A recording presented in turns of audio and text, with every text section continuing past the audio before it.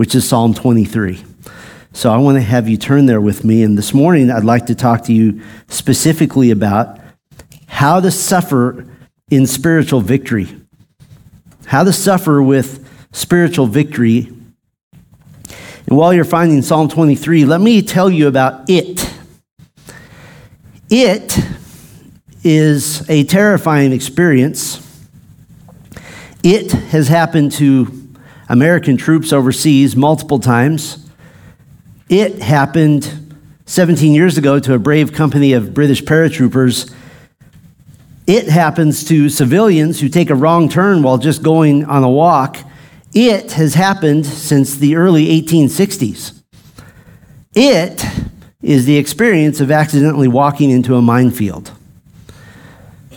Even the earliest landmines never stopped posing danger. In 1960, 5 unexploded landmines were discovered on a Civil War battlefield, 97 years old and still primed to explode, and had to have explosive experts come and dismantle them.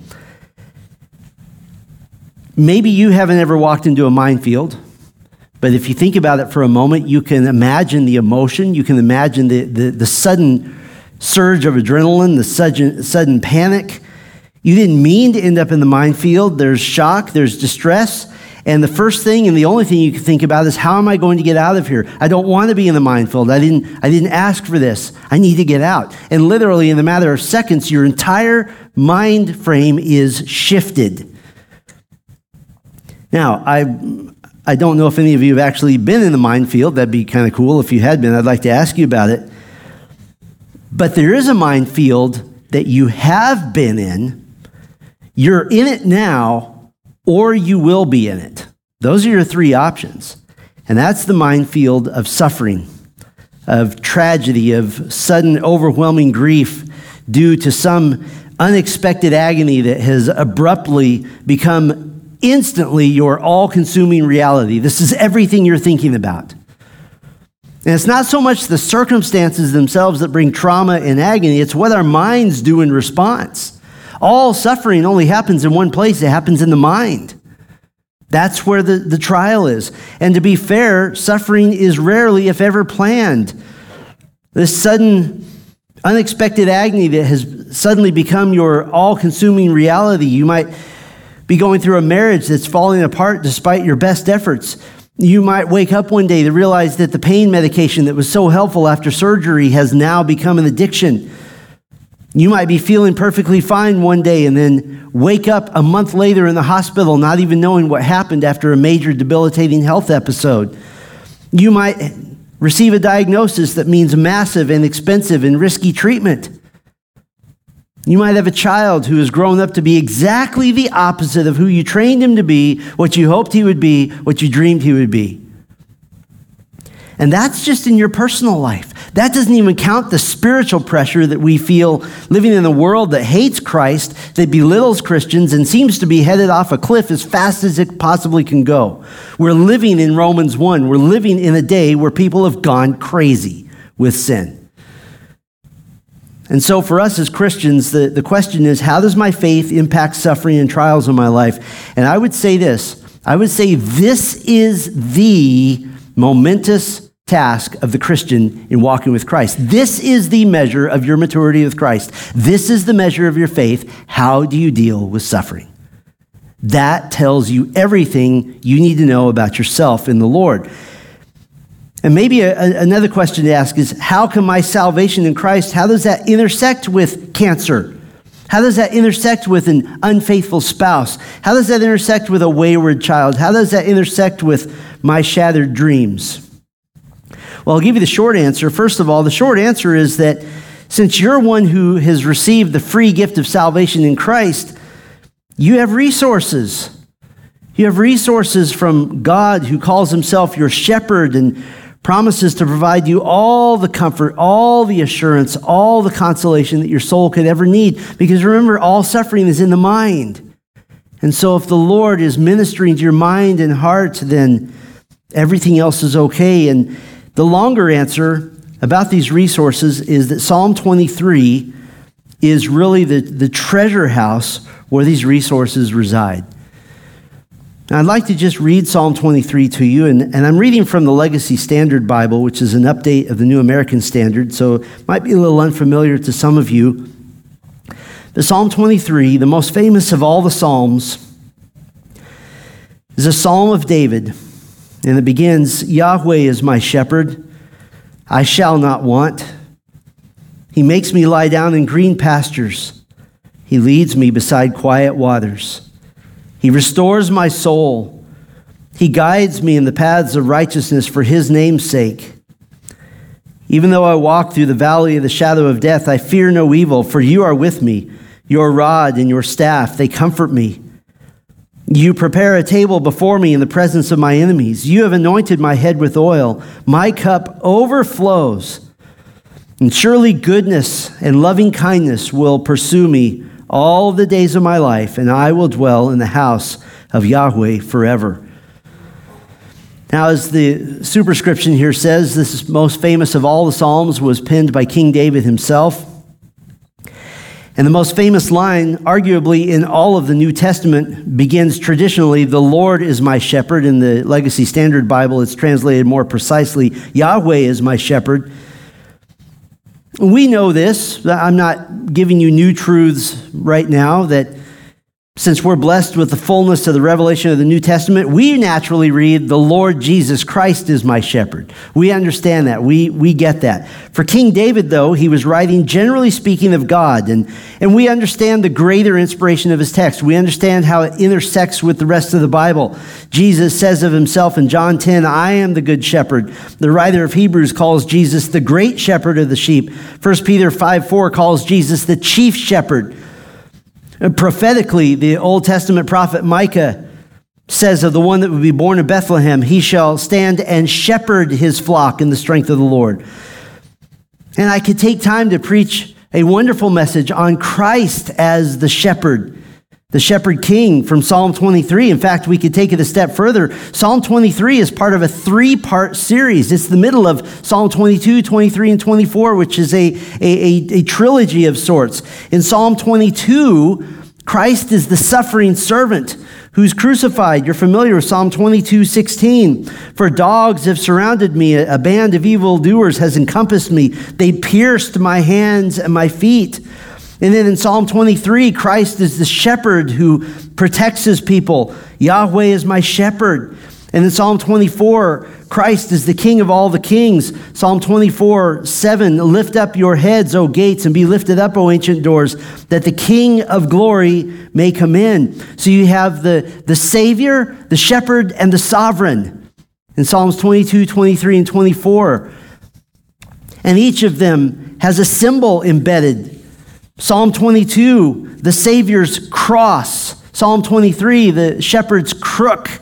Psalm 24, the sovereign's crown.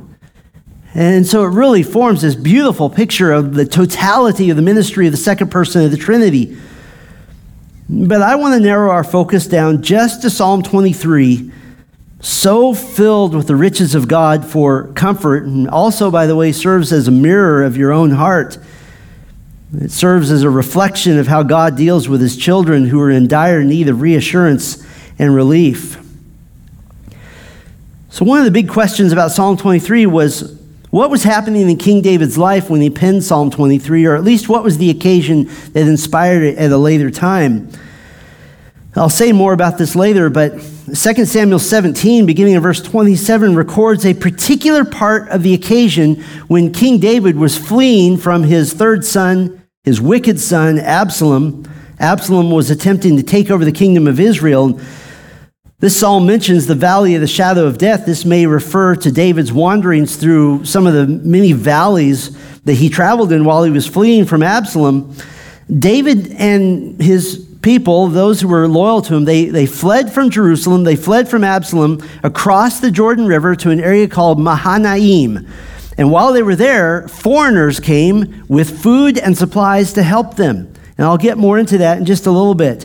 But I want you to notice something.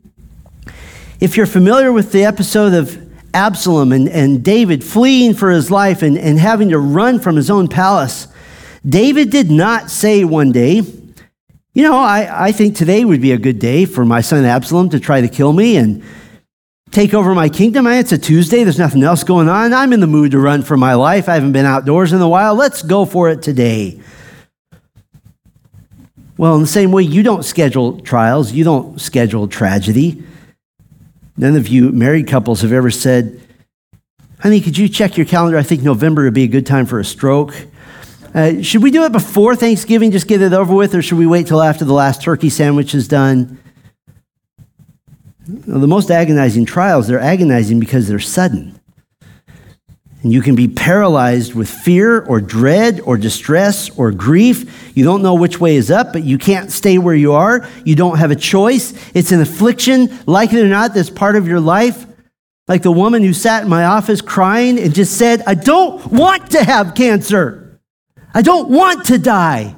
I don't want to leave my children behind. I don't want to leave my husband behind. I don't want to be in this pain. I don't want to have to be on medication so strong that they dull my brain. I don't want this. And she had one task left in this life, and that was to walk faithfully through her final trial. It's not something we plan. It's not something we put on the calendar. But in that moment, you have some needs. You have 3 of them. I'd like to show you from Psalm 23. You need a restful peace right now. You need an appointed path forward. And you need a future promise that you can cling to. So you need a restful peace, you need an appointed path, and you need a future promise. And Psalm 23 gives us all 3 of those. Let's start with the restful peace. We might think about Psalm 23 even as 2 different songs. It's the song of a sheep under the loving protection of a shepherd, and then it's also the song of a guest under the loving protection of a host. 2 beautiful and comforting pictures. And these represent really 2 different locations, the wilderness and the valley of the shadow of death. The shepherd protects in the wilderness, and the host prepares a meal, even the presence of spiritual danger in the valley. Now, the beloved King David of Israel, a man after God's own heart, but he was a man with enemies, a man who at times literally was hunted by those who hated him. And he begins, Yahweh is my shepherd. And I love this beginning because God's covenant name, Yahweh, it evokes to the Old Testament reader a rich image of the protection of a covenant-keeping God. It is his covenant-keeping name. That he's a God who says of himself in Exodus 34:6 as he passed by Moses, Yahweh, Yahweh, God, compassionate and gracious, slow to anger and abounding in loving kindness and truth. And he immediately says, and in Hebrew the words are right next to each other, Yahweh is my shepherd. And the people of God were well acquainted with shepherds. They understood this. And of course, David himself, long before he shepherded God's people as the king of Israel, he shepherded regular old sheep in the hills around Bethlehem. Now, I want you to think about this. It's really almost shocking to find the words Yahweh and shepherd right next to each other, the highest of the high and the lowest of the low. Even the Egyptians thought shepherds were so lowly that they wouldn't even associate with them. David is shockingly saying that the sovereign ruler of the universe has taken up the lowly task of shepherding him. That the creator of the ends of the earth is looking to his every need and necessity. And David says, I shall not want. This isn't a statement that's hard to understand. It just simply means everything I need, I'll have. It's a simple statement of assurance that the shepherd never withholds anything that the sheep needs. How do you know that you have everything that you have? Because you have everything that you have. There's nothing complex. There's no deeper meaning to this. You have everything you need because Yahweh is your shepherd. And so God, the shepherd, provides for the sheep restful peace. And he continues on with these picturesque images of peacefulness and tranquility. And they're so easy to picture. He makes me lie down in green pastures. Now, as David well knew, sheep are naturally fearful. They won't lie down unless they're convinced that it's safe to do so. This isn't a picture of a shepherd sitting on the sheep, forcing the sheep to lie down. It's a picture of the shepherd soothing and comforting the sheep so that it's able to lie down. There's a sense of peacefulness and not just lie down anywhere, but in green pastures, rich meadows where there's plenty of provision. No need to keep searching for sustenance of any kind. And as the sheep of God's pasture lies down in the soft green grass, fully provided for, fully sustained, the sheep notice the barely noticeable, the quiet waters. Not a scary, rushing river, just quiet waters. Literally in Hebrew, waters that are resting. Waters that are at rest. Serene waters that are safe and cool and refreshing. And now that you're lying down in green pastures beside waters at rest, the shepherd restores your soul. That's an interesting phrase. That's actually a phrase that can be used to speak of spiritual salvation. In Hebrews 14 and Joel chapter 2, this exact Hebrew phrase means to bring to repentance or bring to conversion. That's a legitimate idea. But it's also used to speak of the spiritual refreshment, the spiritual nourishment of the believer. Psalm 19:7, the law of Yahweh is perfect, restoring the soul. Same phrase. It's the idea of returning to the place of peace where you once were, of regaining your spiritual equilibrium, and of recapturing your trust in the Lord. And so the message of the opening verses is very clear. That God gives this perfect respite, this perfect provision. Doesn't matter what's happening outside this beautiful green valley of peace where the quiet waters are. In this place, it's just you and the shepherd. Just you and the shepherd. There's no one else. This place of restful peace is available anytime. It's available all the time. The doors to this valley are never closed. The grass in the valley is always green. The waters are always quiet. And the shepherd is always there.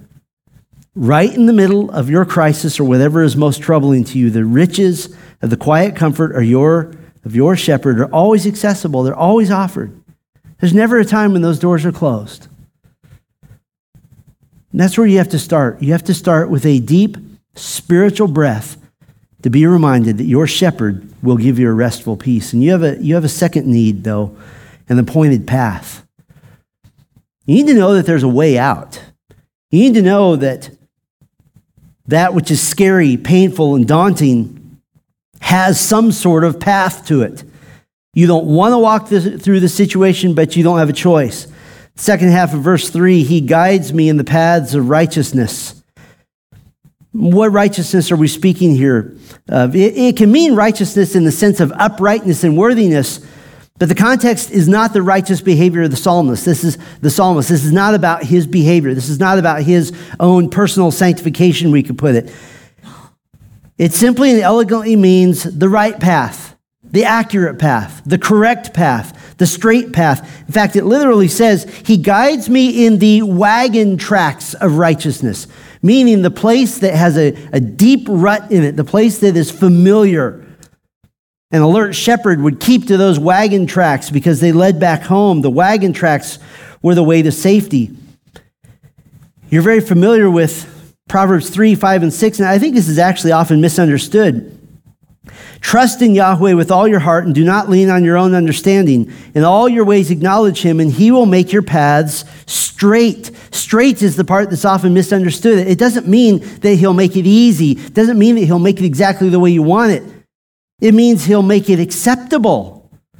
That he'll make it something that you can receive. It's manageable. God will make your path the one that you submissively receive from your hand. This same woman I spoke to you about earlier was able to come to a point that this is God's appointed path. And it's literally the only path upon which I can be content because this is the one God appointed. There is no other path of contentment. Sudden healing, sudden difference, some sudden new treatment. Yeah, that would be nice, but that's not God's appointed path. God's appointed path is for me to walk through this. And he does this, David says, for his name's sake. Here's a question for you. When you're tempted to panic, what kind of God would God be if he can't get you through some little trivial trial like dying when he's the one who created the heavens and the earth? when he's the one who made all things, when he's the one who sent his beloved Son to die on a cross. The path that God is leading you on is for his glory, for his fame, for his honor. And can I tell you this?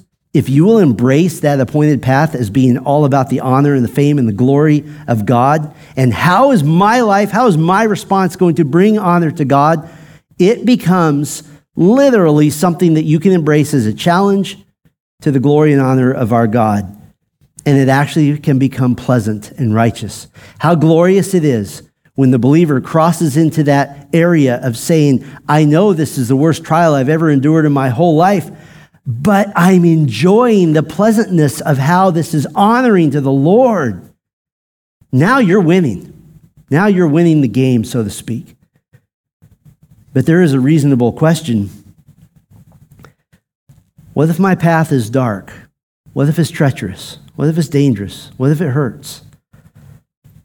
Verse 4, even though I walk through the valley of the shadow of death, I fear no evil, for you are with me. Your rod and your staff, they comfort me. Now I want you to notice something here. We're beginning to take a shift. There's a change that's happening. There's a direction, alteration in Psalm 23. In verses 1 through 3, David is speaking about God, his shepherd. He makes me lie down. He leads me beside quiet waters. He restores my soul. He guides me in paths of righteousness, in right paths. He's speaking to us. David is telling us about the riches of his shepherd. But now it gets intensely personal. Because as David turns to face the valley of the shadow of death, now David isn't speaking about the shepherd. Now David speaks directly to the shepherd. He says, you are with me. Your rod and your staff, they comfort me. Who is leading me in the valley of the shadow of death? God is. But it's the right path. It's the right one. Now, the shadow of death isn't necessarily speaking of death itself, although there's definite application to this. It's just a phrase that means basically a scary place. Any place that is scary and fearful. And this fits the shepherd metaphor. Shepherds at times would have to lead his sheep through shadowed ravines and riverbeds. And Israel's filled with stony mountainsides with hidden caves and canyons, often with wild beasts hiding in the shadows. And the area around Bethlehem where David had formerly kept his sheep is no exception to this. And God leads us through this appointed path of danger and difficulty. It's not the path you would have chosen, but you're growing, and it ought to be growing. You're growing profound trust in the Lord. Says, the valley of the shadow of death is okay with me because I have next to me the light of the world. And he's right there with me. And so I will fear no evil. Nothing can harm me outside God's control, for you are with me. And I love this picture. Your rod and your staff, they comfort me. What are these? Well, there's two different things. A rod is a club that you would strike a wild animal that might harm the sheep. The staff is speaking of the shepherd's crook to keep the sheep on the right path. And what does this tell us? That God has a rod, God has a staff. It tells us that God is not distant, he's not aloof. He's intimately involved in the moment-to-moment details of whatever it is you're walking through. He's right there. He's clubbing back that which he will not allow to harm you, and he's using his staff to point you precisely on the path that he would have you. How do you know that you're doing the Lord's will? Most of the time, it's going to be in retrospect. Oh, this was the path. I look backwards and I see, what a path. I don't ever want to be on it again, but it was the right one. You might say it this way. If we were praying this prayer today, God, your big stick and your little stick, they comfort me. The great 19th century Scottish preacher, Alexander Maclaren, he wrote this. He said, no wise forward look can ignore the possibility of many sorrows and the certainty of some. The road will not always be bright and smooth, but will sometimes plunge down into grim canyons where no sunbeams reach. But even that anticipation may be calm. Thou art with me is enough. He who guides into the canyon will guide through it. It is not a dead end, but it opens out onto shining meadows where there is greener pasture. You need a restful peace. You need an appointed path. Legitimate question. What if my appointed path not only looks scary, looks like a dark dead-end canyon, what if it looks like it's going to end really, really badly? Yes, Alexander Maclaren said that it opens into a shining meadow. What if mine opens into an even darker place? What if mine opens into tragedy that's so painful I can't even wrap my mind around it? Well, that's where the victory of being in Christ sparkles like a knight in shining armor. That's where the believer runs like the wind and sings like the angel. That's when Isaiah's great promise to the captive nation of Israel comes bursting out in triumph. You're familiar with Isaiah 40:31. Yet those who hope in Yahweh will gain new power. They will mount up with wings like eagles. They will run and not get tired. They will walk and not become weary. Because not only does God give you a restful peace and an appointed path, but he gives you a future promise. Gives you a future promise. And this is where true Christian victory comes into play. It's not just that God gives you calm now, although he does. It's not just that God gives you an appointed path, scary and dark though it may be. It's the even if, in the sovereign, bigger than I can comprehend plan of God, the worst case scenario comes to pass, that there is no happy ending in this life, you still have victory because the story isn't over. The story is never over for the Christian, and the metaphor now switches from God as your shepherd to God as your gracious host. It's one of the most amazing pictures in all of Scripture. In verse 5, you prepare a table before me in the presence of my enemies. You have anointed my head with oil. My cup overflows. For King David, this actually happened in reality as a picture of a greater spiritual truth. When David came to Mahanaim, as recorded in 2 Samuel 17, listen to what happened, beginning in verse 27. Now it happened that when David had come to Mahanaim, Shobi the son of Nahash from Rabbah, the sons of Ammon, Machir the son of Amiel from Lodabar, and Barzillai the Gileadite from Regalim brought beds, basins, pottery, wheat, flour, barley, roasted grain, beans, lentils, roasted seeds, honey, curds, sheep, and cheese of the herd for David and the people who were with him to eat. For they said, the people are hungry and weary and thirsty in the wilderness. And you say, oh, isn't that nice? God brought some of David's friends to help him out in the wilderness. No, he didn't. God brought some of David's enemies to help him out in the wilderness. There's a little phrase in there, the sons of Ammon. Just a few chapters earlier, what was David doing to the sons of Ammon? He was destroying all of their cities and killing all of their people.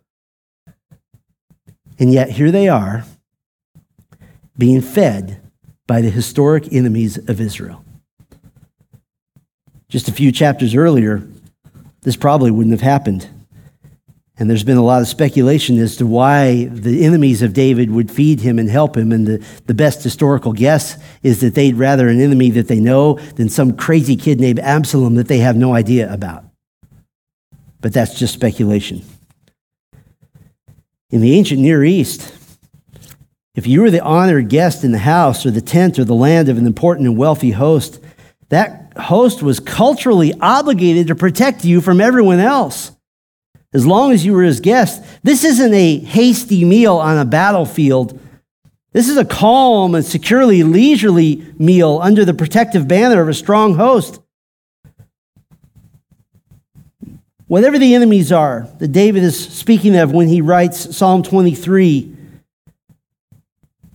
the truth is clear, the larger spiritual truth that when enemies are snarling and growling all around, David feasts in the presence of the Lord. And this is so paradoxical. This is such a twist in our mind. It's so difficult to comprehend that outside rages the storms of the enemy. Outside rages all the horrible things that threaten us, that make us feel like we're in trouble. The roars and the rumbles of everything that seems dangerous.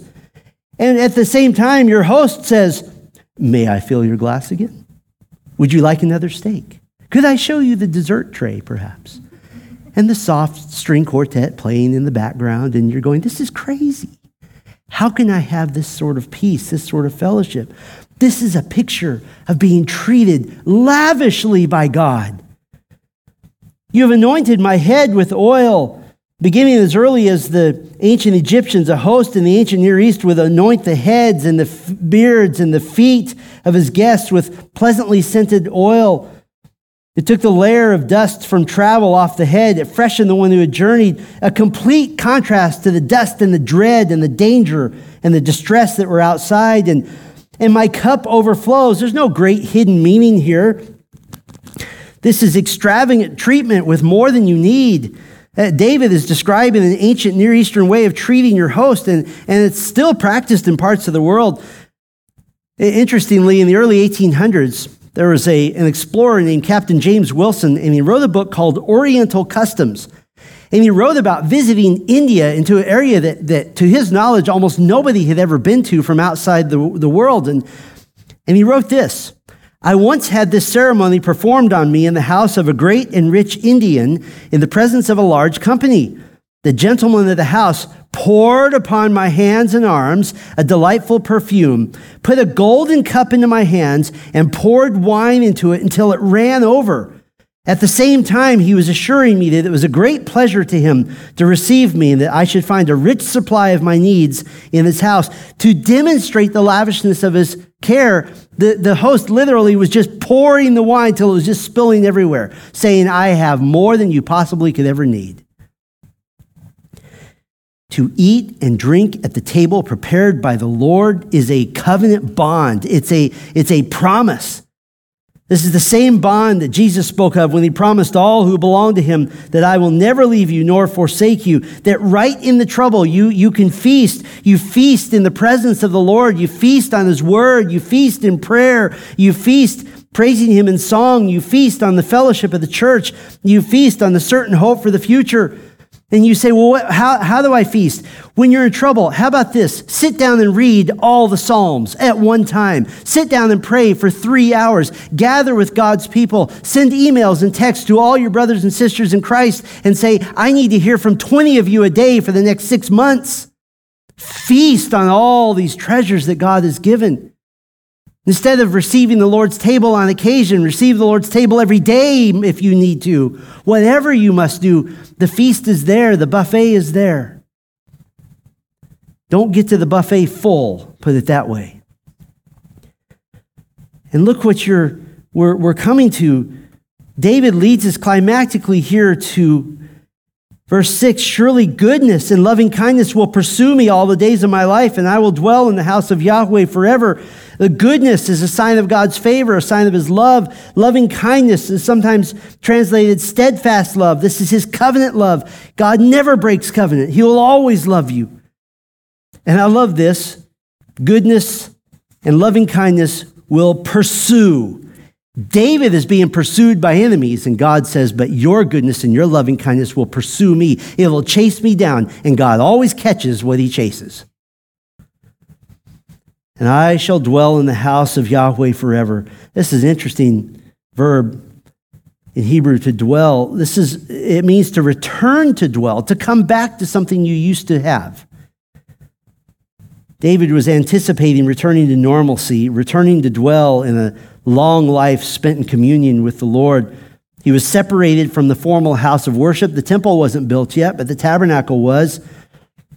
The house of Yahweh is a technical term that can refer to any place that God has chosen to reveal himself, a place where he's worshiped. But it also speaks to the hope of dwelling in heaven with the Lord, this implicit promise of eternal life. You recall this, one of our favorite passages in John 14, where Jesus said, in my Father's house are many rooms. You remember he promised to bring you there, right? Your future promise is not that you'll dwell just in the house of the Lord forever. Here's the big deal. But the house of the Lord becomes your house. It's yours. I love to travel. I love traveling with my family and enjoying that. But you know, the only thing that's better than traveling is going home, right?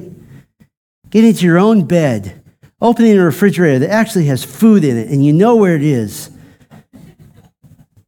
Walking through the kitchen in the ratty old pajamas that your family says, please don't ever wear those in public, but I can wear those at home. 2 Corinthians 5:8. The Apostle Paul describes heaven, you ready for this, as being at home with the Lord. Now let's extrapolate the truth of that. Your future home will be more restful, more warm, you ready for this? More familiar than any place you've ever been. I often wonder what the first orientation in heaven will be like. Not sure we'll really need it. I can extrapolate from 2 Corinthians 5:8 that when I arrive home in the house of the Lord, that the first experience will be, oh, this is home. This is home. Better than any temporary solace you've ever had. So what does this mean for you? What does it mean that God gives a restful peace and the pointed path of future promise? You ready for this? It means bring it on. I'm ready.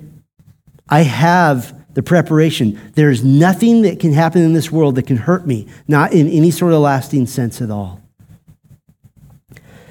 Now, I have to say this. Psalm 23 is by far the most well-known portion of Scripture to the church. But statistically, did you know it's also the most well-known portion of Scripture to the non-believer? Did you know that no fewer than 18 rap artists have used Psalm 23 in their songs, and these are not Christian rap artists? It's in hip-hop songs. It's in even old country songs. Psalm 23 appears everywhere. And so it's important to be reminded that Psalm 23, knowing Psalm 23 is not the same as knowing the shepherd. It's not the same. The wrath of God was hurtling towards you. Jesus stepped between you and God. Stepped between you and his holy, just indignation against your sin. Jesus absorbed the full force of the wrath of God on the cross. And Jesus said in John 10:11, I am the good shepherd. And we say, oh, that sounds like Psalm 23. What does he say next? And the good shepherd lays down his life for the sheep.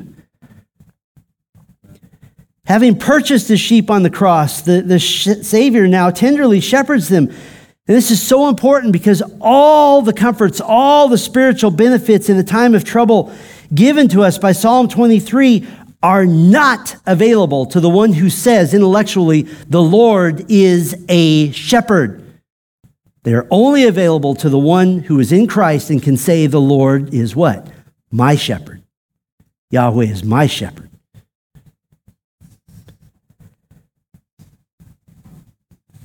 I have one last thing. I want to point out in a little bit more detail how the Lord Jesus Christ illustrated that he is the shepherd of Psalm 23. And I said we wouldn't spend a lot of time on this, but we kind of have to just for a minute.